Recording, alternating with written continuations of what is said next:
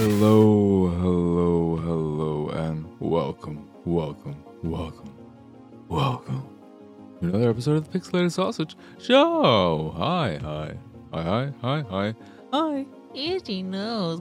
I am, of course, your host, Marcus Nez. Got a handful of games to talk about this episode. We got BROK, the InvestiGator, Iris and the Giant, and W.A.R.P. That's W.A.R.P. W.A.R.P. That's the way it's spelled. W. Period. A. Period. R. Period. E. Get this. Period. They're all capital as well. They weren't brave enough to do the period thing after lowercase letters. But that's what I'll be talking about game-wise. And as you can tell from the start of the show, I'm running on empty. I've got nothing. Oh God, I've been burnt to hell by Star Wars. I'm so gosh darn tired of it. I've watched now episodes 1 through 3, Solo. I already watched Boba Fett, as we know, Book of Boba Fett. I apologize. The Book of Boba Fett. Don't forget the. And I have watched Obi-Wan. Finished that. And I'm about halfway through Andor. Jesus. So, my reevaluation of the prequel trilogy, Episode 1, The Phantom Menace, better, quote unquote, put the better in quotes, for sure, in quotations. Better than I remember. Good? No. Better? Yes. Attack of the Clones? As bad as I remember. That movie fucking sucks. Everything. I don't want to... the go-to is sucks. Double dollar signs, but... Or butts, B-U-T-T. I don't want to go that route. I don't want to be that unoriginal. So I just did nothing instead. And then kind of little stuttered and stammered right there when I was like... The funny thing? It's not funny at all. But... I hate the word but because every time I say it, I feel like I emphasize it enough that it makes me think of the double T kind. However, I could have said it right there. Every time I think of stammering as opposed to stuttering, they're different. But when I think of stammering, it always makes me think of Stranger Than Fiction. And then that makes me happy because I love that movie. Will Ferrell's best movie by far and always will be. And it's just one of my favorite movies of all time. I adore that movie. It made me... I'm not, in general, attracted to Maggie Gyllenhaal. No matter how many times I think about it, or have ever heard the correct pronunciation, that is just one of those last names that I always second guess the pronunciation of. I need to just stop saying just so many freaking times already. Jesus. I have to figure out the correct pronunciation and lock it in. Lock it in. Because Jake G is such a fun actor to watch. Even in bad movies. He typically gives his all to every performance. I'm trying to think of a case where he phoned it in and nothing immediately comes to mind, but I'm sure there are examples. However, I'm not typically attracted to Maggie G, but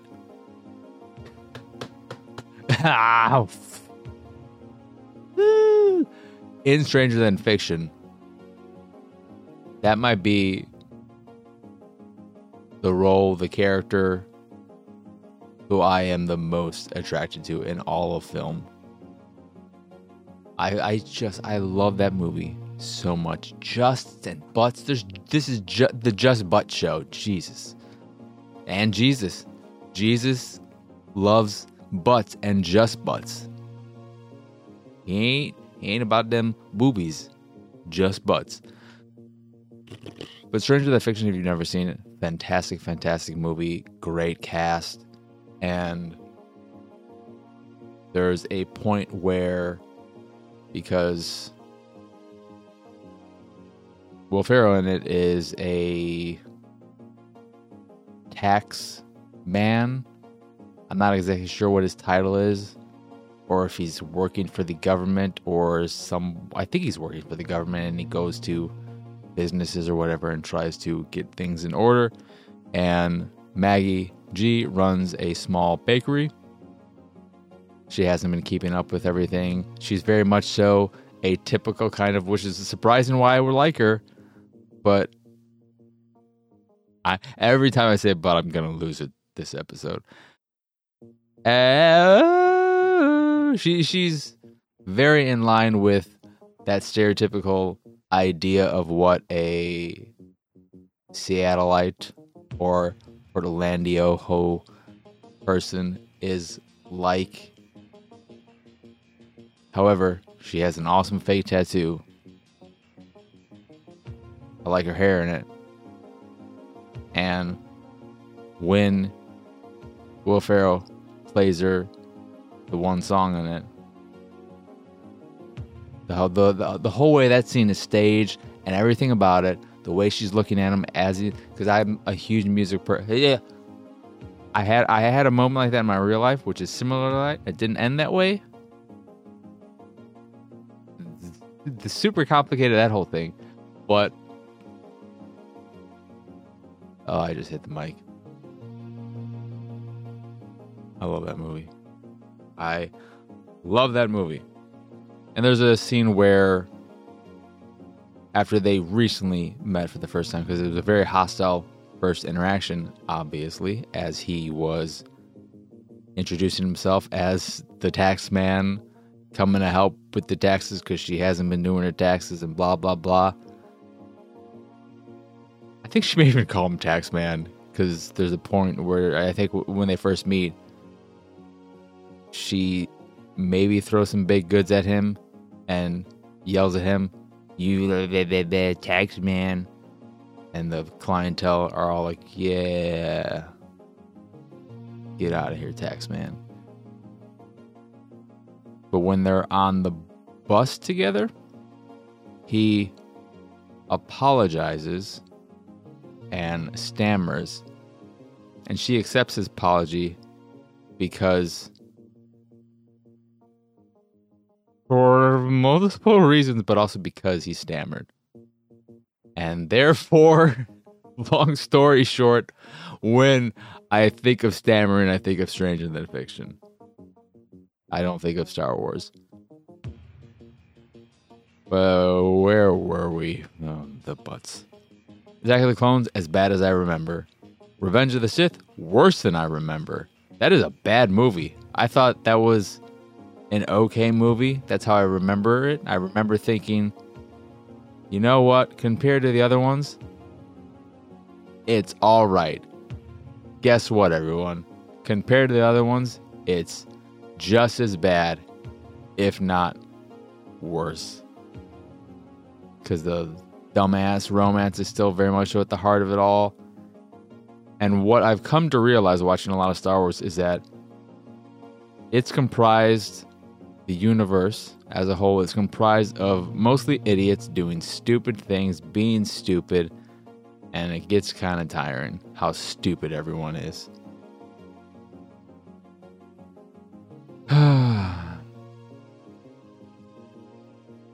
Revenge of the Sith it was almost the worst of the bunch because I was expecting more of it and just got the same garbage.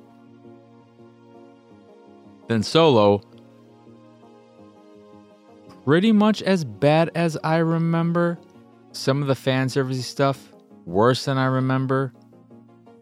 The actor who's playing young Solo, he's terrible. They could have thrown shit at the wall and landed on a better person. he's way too old for the role. They could have gotten Marky Mark and it would have been a better thing. Chris Pratt would have been better. Anyone would have been. That dude has no charisma.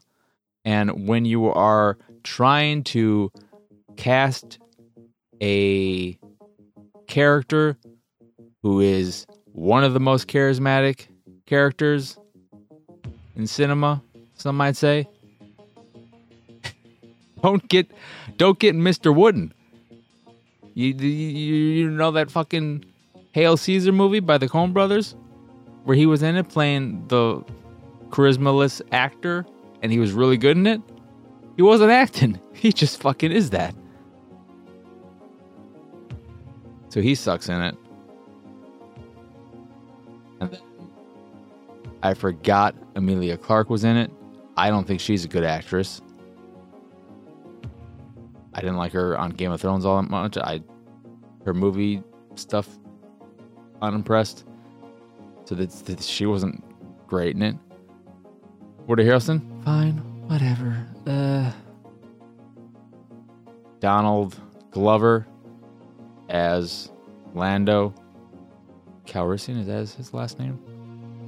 Fine, but they don't do enough with him. And his robot lady friend, she all right. Solo's a bad movie though. Solo's bad. I remember them emphasizing the dice multiple times in the beginning. I did not remember them ending the movie on a shot of the dice. It's so stupid. Hey, you know these dice that you didn't know ever existed until we shoved them in your face in The Force Awakens and made them seem really important? Well, they were always important, see? There you go. You got it. There's proof. Always important. We didn't just make up that bullshit for that movie. They were always important. The fuck out of here. Then Obi-Wan. The big question everyone's been waiting for answered. Is it worse than Boba Fett? The Book of Boba Fett. It's close. It's very, very close. Obi-Wan has the worst element of anything I've watched, which is young Princess Leia. Can't fucking stand her. Terrible actress. Fucking weird looking. Weird sounding. I hated everything about her. There was no point at which I did not despise her. And she fucking runs weird. I wish she died. And then just kill her off in the rest of the things. If that's what it takes to not deal with her in the show, is a redoing, just digitally remove her from all future content. Princess Leia just never existed. Fine. Because little Princess Leia, the fucking worst. However, there are differences between the two, and why Obi-Wan is slightly better. The biggest difference, though, or the main reason why Obi-Wan works for me more is that, one, it's better shot, significantly better shot. It has more interesting moments and scenes and bits of choreography. It's a better shot show with more memorable moments, some of which are, a good chunk of which are very fan service heavy, but some that are just scenes that are staged well and play out in more interesting and fun ways. I also really, really like the Imperial Guard lady. I don't know. I can't fucking remember what's what in terms of what's the name of the bad people in the Empire? Is it the Imperial Guard though for the Empire? Whatever. The lady who regrets what she did in her past and is trying to make amends for it and all that. I really liked her story. I liked her as a character. I think she did a really good job acting the part. And I like her little arc in Obi-Wan. So there was at least that I could enjoy in Obi-Wan, whereas there was nothing in Boba Fett. And I like that actress, even though I've only seen her in two things, Obi-Wan and Human Target. But the difference between Obi-Wan and the Book of Boba Fett is... Did I mention what 3 games I have to talk about this? Oh, yeah, I did. I remember now. I remember because I went way too long on Warp. The main difference between the Book of Boba Fett and Obi-Wan is that Obi-Wan is flooding with fan service, while the Book of Boba Fett is drowning in desperation. Boba Fett feels like such an incredibly desperate show. A show desperate to make you like Boba Fett and believe he is not the dumb piece of shit he is. Which probably works because so many people do love him for whatever reason. Like, he's got cool armor, sure, but he's a fucking idiot. He's incompetent. He deserved to stay dead. But now we have to deal with him, and we're going to get a season 2 probably. And even the Mandalorian stuff, I didn't love in the show. As I've said, it's made me not interested in watching season 3. I'm sick of the fucking Mandalorians and all of that crap at this point. But if you strip away every part of the Book of Boba Fett where it's not just the Mandalorian, it's a fucking awful show, start to finish, every aspect, every component of it. And then you have Obi-Wan, where you at least,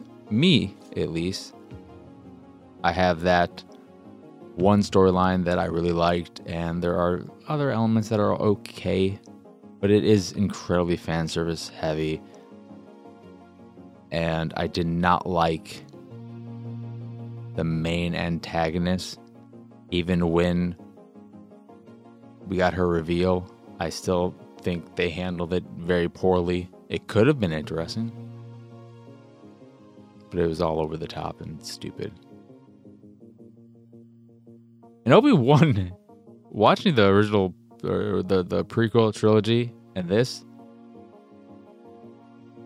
I feel like they all come together to diminish him as a character from the mysterious, wise old man he was in A New Hope. They added so much to him that makes him seem like a fucking piece of shit. Who maybe is... He's probably at the end of Obi-Wan, the first season. He's at the point where he's going to turn things around and become the Obi-Wan we know and love. But everything prior to that does not make me a fan of him.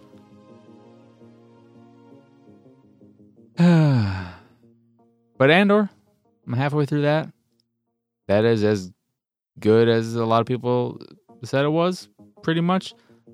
The problem for me is because I've been beaten into the ground by everything I've watched so far,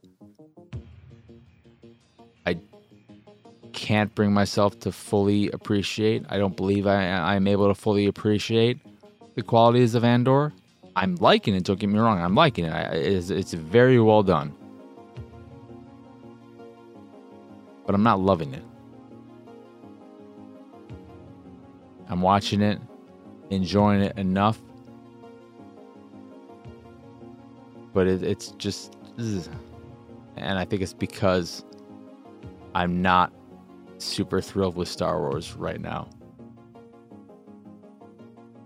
Andor is, though, exactly what I want from Star Wars overall, from a lot of their stuff, the majority of the stuff, which is a story that is great on its own. It's story first, universe second. And the universe is a distant second.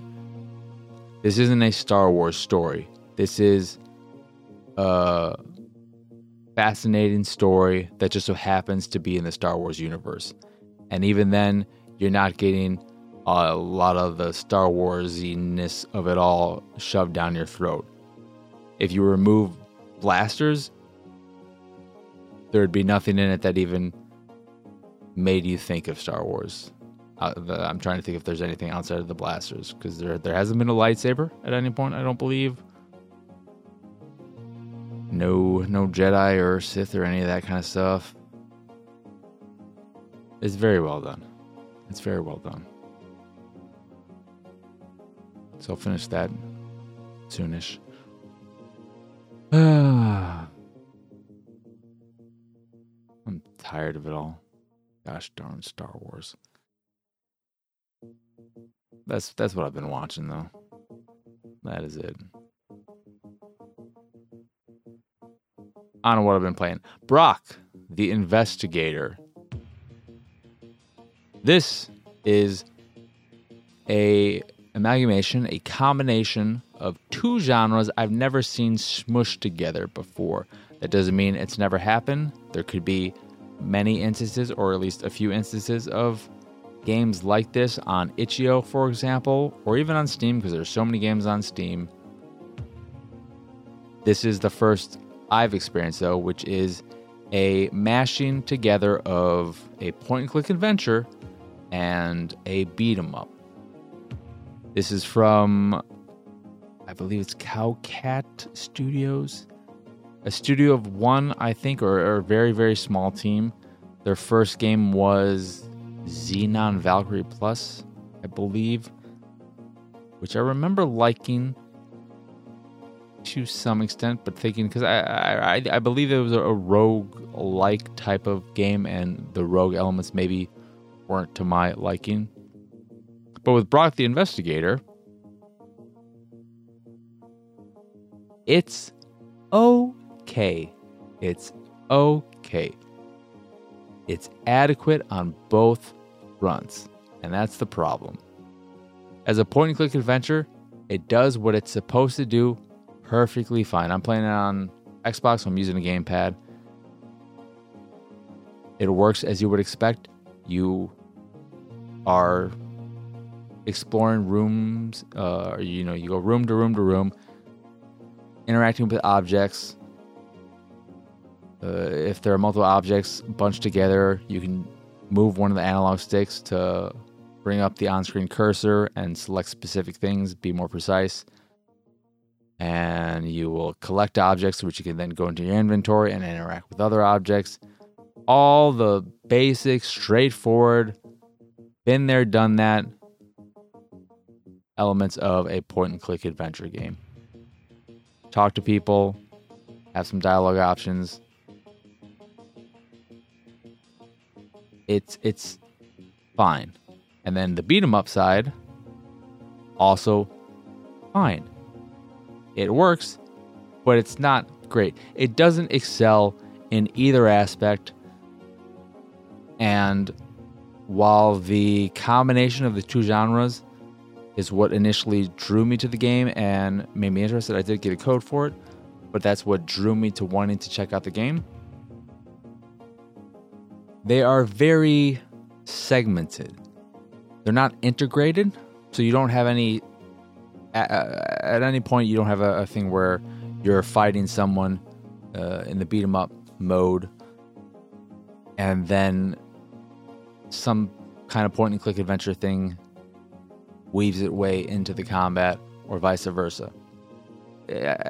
I guess the most they intersect each other is when, for instance, in the very opening, your room is on fire, but it's all a dream. Spoilers, it's all a dream. And in order to get out of the room, you first pick up a blanket, cover some fire that's on the ground with the blanket, and then you get to the door, you go into beat 'em up mode, and then you punch the door until you destroy it to open up a pathway to the next room. That's about, in what I've played, that's about as integrated as the two genres get. And as I alluded to right there, You can, on the fly with the press of a button, transition between point-and-click adventure mode and beat-em-up mode. And in beat-em-up mode, you're more agile. You can jump. You can punch freely. But you don't have much use to be in that mode except for parts where, okay, I need to jump. That's really it. I need to jump over this thing, so I'll go into beat-em-up mode. But when you get into situations where you are interacting or run into some hoodlums or the like, it'll automatically transition into beat-em-up mode, and then you have a small beat-em-up section, and then you're back in point-and-click adventure mode. So, conceptually, I do like the idea. I'm always a fan of taking two or more genres and seeing how you can mash them together in interesting ways. However, BROK the InvestiGator doesn't quite get there. It instead is just two genres that are adequately made, that happen to be within the same game, but feel very apart from one another. And because of that, you just feel like you are playing two okay versions of these types of games that have the same characters in them. The art is very uninspired, standard cartoony stuff, Saturday morning cartoon vibes. Colorful, sure, but again, it's just kind of fine. The point-and-click adventure stuff too is lessened by the fact that the story where you are this investigator who is presumably, I would assume, the main thing. You know, you got your little micro goals, your little micro investigations, but you're trying to figure out what happened to your, I believe you were married, but your wife or your partner died in a fire. That was the dream, and I'm assuming that's the way it played out, but your dream was a little different than reality. You state so. But she died 5 years ago, and I think the main story will be trying to find out what exactly happened. So it's just you and her son now living together. And it could be all right. The voice acting, though, is not great. I don't know if this will make sense or if people will understand what I'm saying, but the second I heard the voice acting, I immediately thought, yep, this is pretty much in line with the type of quality I would expect from your standard point-and-click adventure game. It's not particularly good. The delivery and writing don't do each other or any of us any favors. That is BROK the InvestiGator. An interesting idea that I would like to see explored more. I would like to see another stab at this that maybe tries and do more interesting things. And the other game I played, well, I got two more, but the next one is Iris, I-R-I-S, not Irish. Iris and the Giant. This is a roguelike card collecting strategy game, I guess, where the way it works is you have a certain amount of cards in your deck, and you are making your way up this type of hill or something. You're going up these segments. And the way battles play out, that's the unique element of this game, is the way battles play out. You have if you've played a TCG, Is it? But if you played a collectible deck building type of game, you know how a lot of them play out, where you have your turn, then the enemy has their turn, and so on and so forth, back and forth. You will have your character on one side of the screen, the enemies will be on the other side of the screen, and you'll fight them, and so on and so forth. The way this works is that instead, you are on the left side of the screen, and then on the right side of the screen are a number of rows. Could be 3 rows, could be 4 rows. And those rows are comprised of enemies, loot, crystals, other things that may be in your way or whatnot. And what you're trying to do is destroy these rows, and every time you kill an enemy, open a chest, mine some crystal, and remove that specific block from a row, then the object, person, whatever behind that now empty space will be pushed to the front. And you are going through these levels, through these battles, trying to reach the stairs so that you can go up one more level and continue through the main campaign, which is made up of, I believe, 20 levels. And it's a unique take on the genre, which is really refreshing, given how so many games of this nature just do the same shit. They don't try and be different. They might add a few systems, but they inherently all play the same. This feels more unique. And I like that whole setup. My issue with the game, though, is that it does seem on the base difficulty a little on the easy side. And some of the wrinkles too to the gameplay. If you run out of cards, game over. You lose all your health points, game over. The card thing can be a bit stressful. There are things you can unlock, perks that will put a card back in your deck pile with every 12th card played. Getting chests will add cards to your deck. There are multiple ways in which you can add cards to your deck, and then you have to be conscious of that and always trying to get as many back in your deck as possible, because my initial run, I lost because I ran out of cards, not because I ran out of life or I had full health, but I wasn't paying close enough attention to how many cards I had. So that is something you have to be very, very conscious of. My issue with the game, though, is that in addition to having that unique element that makes it feel different gameplay-wise, it also has a very distinct and striking aesthetic. The visuals are very, very nice. But they are also...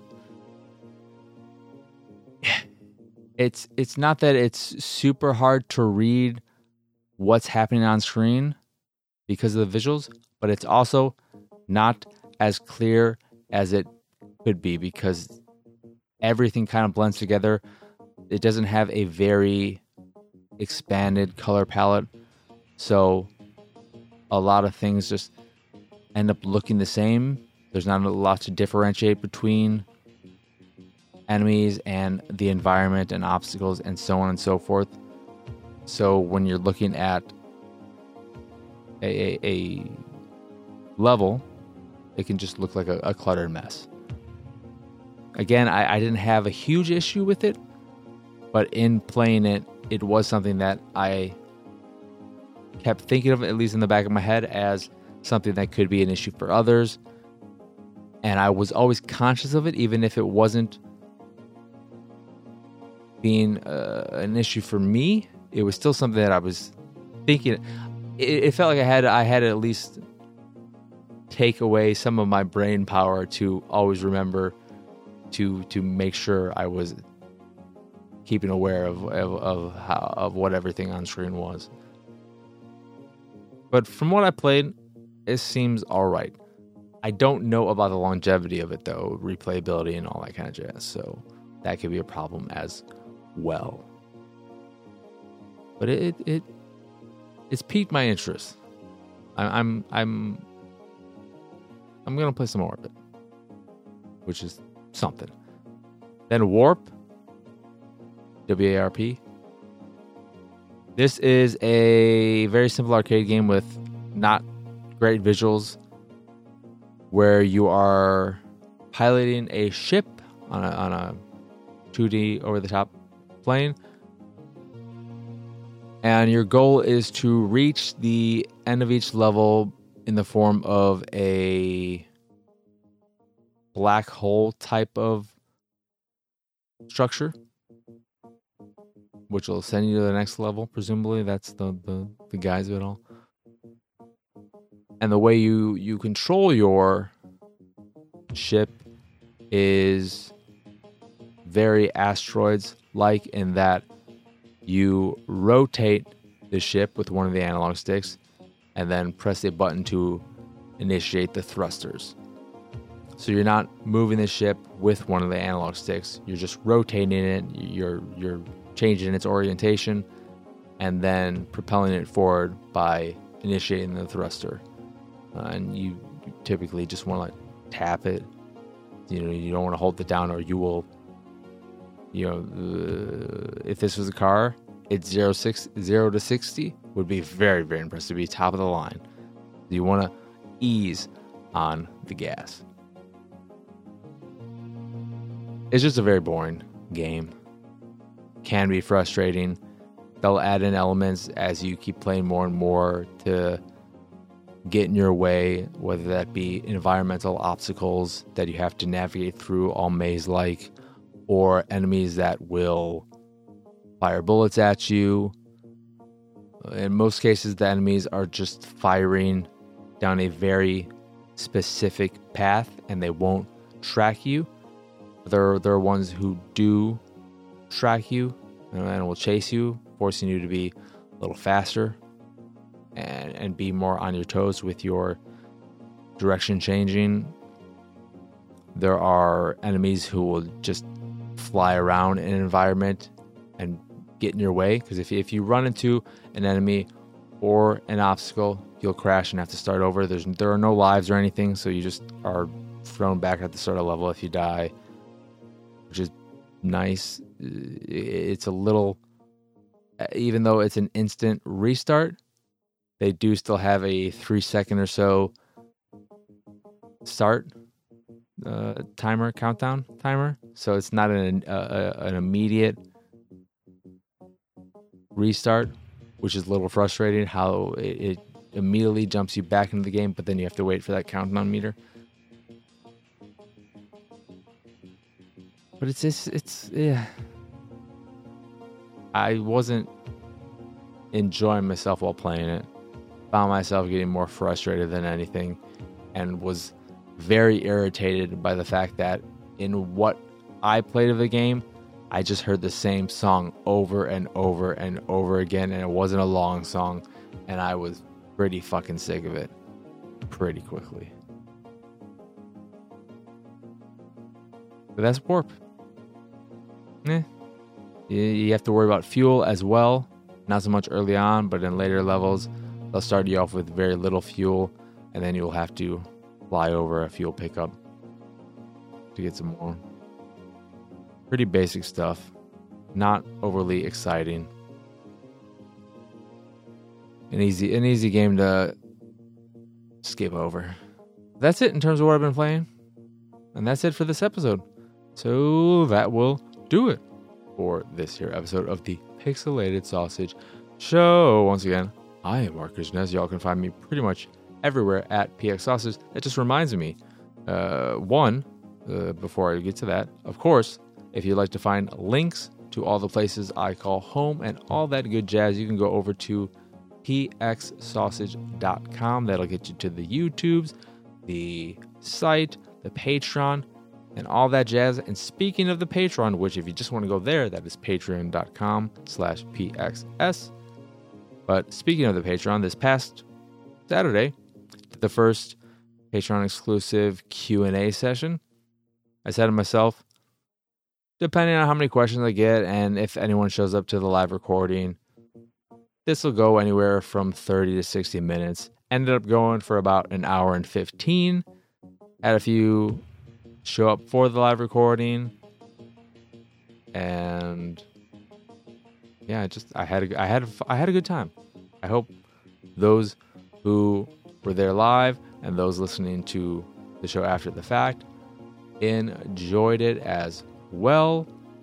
I set up the audio RSS feed in Patreon, which wasn't enabled at first because this is the first time I've had a use for it. And it seems like that's all in order as well. So yeah, that was fun. If you want to get in on that, join the Patreon. Yep. But I had a good time with all of that. So, yeah. Again, links and all that jazz, pxsausage.com. Get you to the site, YouTube's, Patreon, art, what have you. And if you are sick of listening to me, as I am sick of listening to myself all the time, whatever. As always, I hope you enjoyed this here show.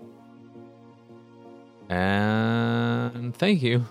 I'm all confused on the way I end this. As always, thank you for watching or listening. I hope you enjoyed this here episode. That's how it goes. And I hope you have a wonderful, wonderful rest of your day. So for now, adios, arrivederci, bye.